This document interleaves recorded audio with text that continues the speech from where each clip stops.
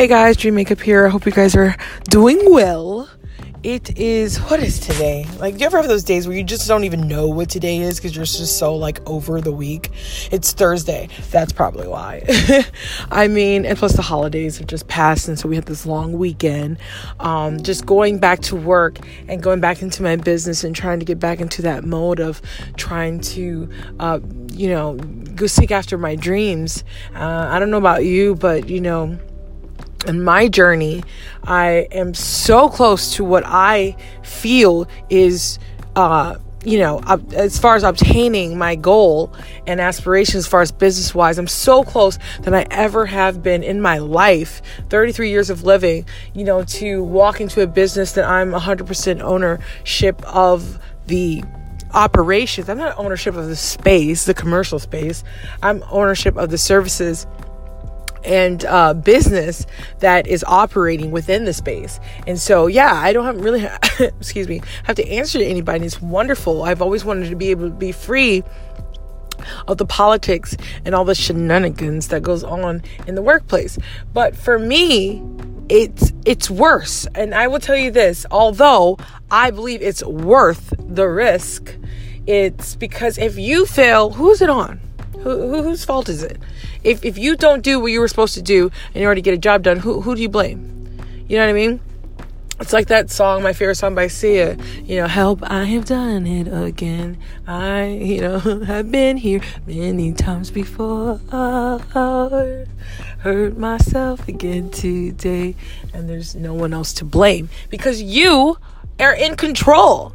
And that's why, it's almost easier just to give that control to somebody else and say, there's so many people that I've talked to that could have that managerial position, has all the skills to be great as a manager position or a VP position or even a business owner. And they're just like, nah, I don't even want the responsibility because they've allocated their energy into other things. So they don't really feel the need to do that. But me, I feel like this is what I've always wanted in order to have that control over, as I know that I have the will. I'm going to give it my all, and I can give it my all because it's my vehicle now.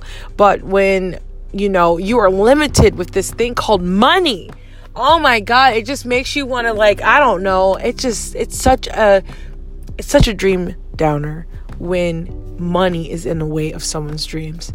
And if I can one day have some type of platform where I can just be that tool, and I believe that's what investors are. They're that tool that just helps you get there. And I haven't gotten that yet. This is not a pity party. This is just an open floor right now. I'm just, business anonymous right now, just trying to explain that, although I have the business and I have, everything pretty much almost wrapped up in a nice cute box for all the people who venture with me.